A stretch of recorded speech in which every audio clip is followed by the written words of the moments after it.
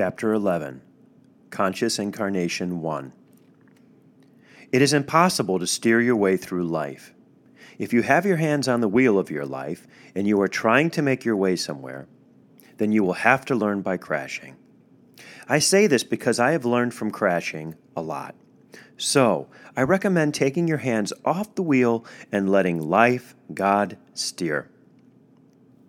You will go through a lot less suffering. This has everything to do with conscious incarnation, but there are some important discussions that need to set the stage before I go deeply into this topic, which is the culmination of the practice.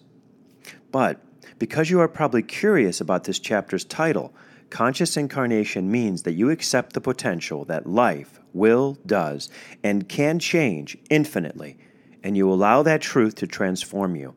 This has multiple implications for your life. In an earlier chapter, I urged you to release emotions around such inevitable but natural events as death. But now, I'd like you to consider releasing emotions around your own natural death, the death of your physical form and the person you consider yourself to be. How do you come to terms not only with the death of your body, but with the death of you as a field of consciousness? How do you die with conscious awareness? You, as your body, and you, as a field of consciousness, will go through an infinite number of changes throughout the eternal process that is life. Haven't we changed many times since we were newborn babies? Yes, you and I will continue to change eternally. Life, death are intertwined so much that we don't realize that death, in part, is what keeps us alive. To begin, realize that how you perceptually and emotionally experience life will directly affect how your body experiences life. Thoughts of resistance and feelings of stress cause dis-ease, which will manifest in your body. An example is my own resistance to letting go of being a doctor who provided chiropractic adjustments to being a doctor who was able to more fully become a spiritual teacher. My resistance to this change contributed to intense neck and arm pain. Yet, when I surrendered the part of me that was attached to being a chiropractic doctor and let that part of myself die, then the neck and arm pain spontaneously resolved and has not returned since.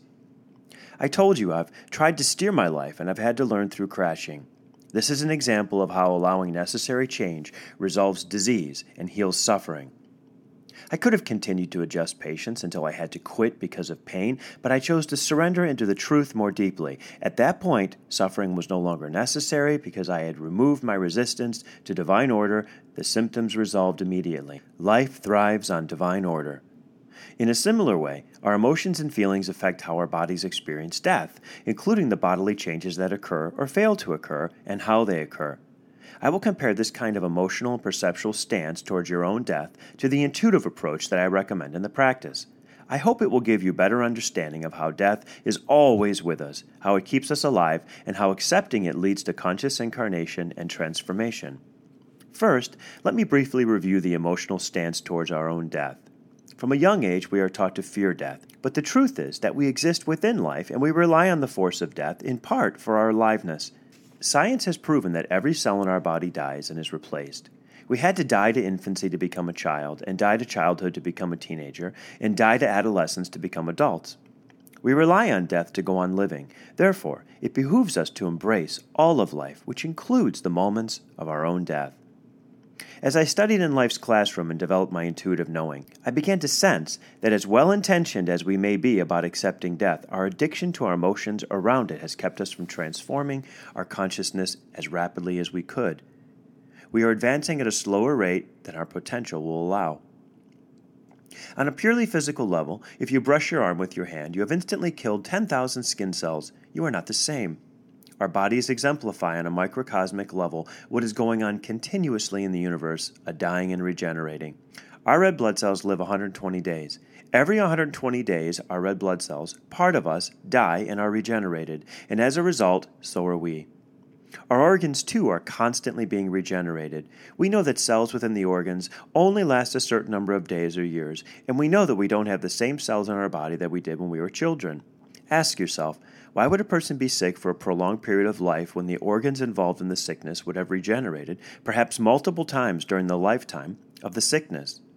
By now, you know the answer, because we hold on, because we don't allow ourselves to outgrow our emotional attachments to who we think we are. Our egocentric attachment to things in life, even sickness, maybe especially sickness, keeps that energy of disease present even in the new cells that are generated in the organs. Otherwise, we would outgrow sickness like we did when we were children. Cellular memory is based on our past emotional experiences. Cells of themselves don't want to remember to be afraid or to live in fear. We imprint those emotional experiences on our cellular memory, and that memory is not only imprinted in the cells of our body as a cellular memory, it is also imprinted on our souls. Soul memory carries on from lifetime to lifetime.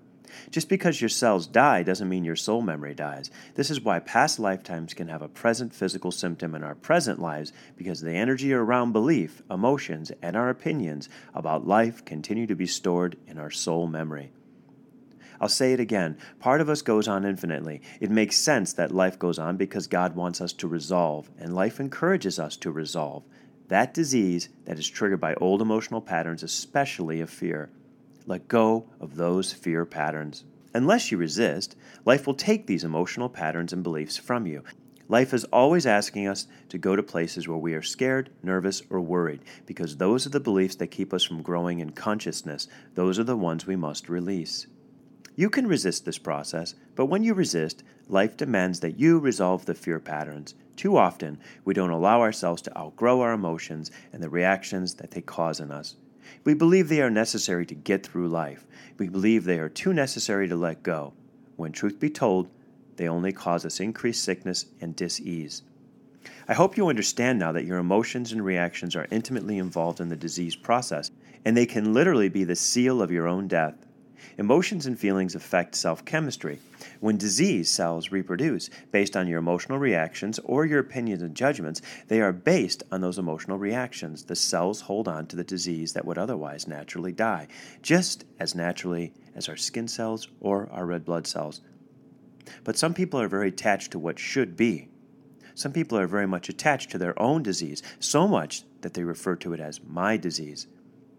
If our cells are continually being replaced, what is guiding the new cells to be sick? We are. We can tell those cells to die, and they will die if we can let our emotions around the illness die. As we let ourselves die to what we believe is the truth about us, allowing ourselves to become more conscious, then those cells will be strengthened and guided by the higher consciousness. Tell any cells of disease in you to die. This is what I do. I help people die by bringing them into a new conscious incarnation, or higher enlightenment that creates an order in the cells so that people can then heal spontaneously. I help people identify all the areas of their lives where they are stuck or hanging on, where their emotions are at work and their reactions are at work. I help them release those places where they are stuck. When they do release their emotions, their belief thoughts, or their consciousness around those thoughts, beliefs, and events, they make room for a higher level of consciousness to be born into their system. Once the lower level of consciousness disappears, what life wants to happen, then the new higher level of consciousness takes over, and people experience what they think is a spontaneous healing. Something is gone, and they wonder how I did it. This is how. Yet I want to teach all people how to do spontaneous healing for themselves. It's not a trick. It is a truth. I use the force of life, the force of birthing, and the force of dying to heal people. Many people consider physical death beautiful, in the classic sense that death releases us from the feelings, thoughts, judgments, disease, and sickness that we have been unable to release. So the assumption is that death, in this sense, transforms our suffering. But just because we die doesn't mean we necessarily transform. And death of the body does not mean death of the infinite consciousness. Emotional energy will slow down transformation, which I'll discuss in the next chapter, so you can always choose to experience your own or another's death emotionally, like you've become used to. But if you choose this way, remember, that resistance breeds disease, so you may not have a pleasant time of it, and neither will those around you. Let's look at this topic one other way. We live in a society that generates friction and conflict on an ongoing basis. We navigate through life trying to avoid the friction and conflict we've created. Yet, some of us have found the truth through engaging in friction, conflict, death of form, and deterioration, while others of us have found the truth by avoiding friction and conflict.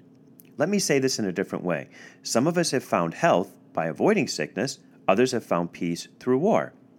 All this time, for the most part, we have been gaining consciousness in an oppositional manner. We oppose life in one way or the other. As a result, we are getting punitive healing, so to speak. We are literally hurting ourselves, punishing ourselves to be healed. We have to be punished if we're going to get better. We cannot get better without being punished. Add to this our tribal nature, how we want to stick together, how we don't want to be alone or go out onto the edge, how we want to fit in and not be too different, and you have all the ingredients for keeping your growth in consciousness to a rate within a standard deviation of normal range. This ensures that we aren't a black sheep, that no one thinks we're crazy, and that we fit in with the band. That's why I keep saying, there's no personal choice. Take your hands off the wheel, because you and I know that given a personal choice, you and I will reflexively and instinctively hold on to those we love, those to whom we are emotionally attached. We will want to bring them along, even if they aren't ready yet. We will resist change so we can stay with them, because it's been our nature. But if we don't resist and impede life, which is always attempting to bring the highest good of all, we won't need to be punished any longer. It takes courage to become consciously incarnated, but life will give you what you need to do it, because conscious incarnation will increase the consciousness of all, and that is life's purpose, the highest good for all. So let's transform.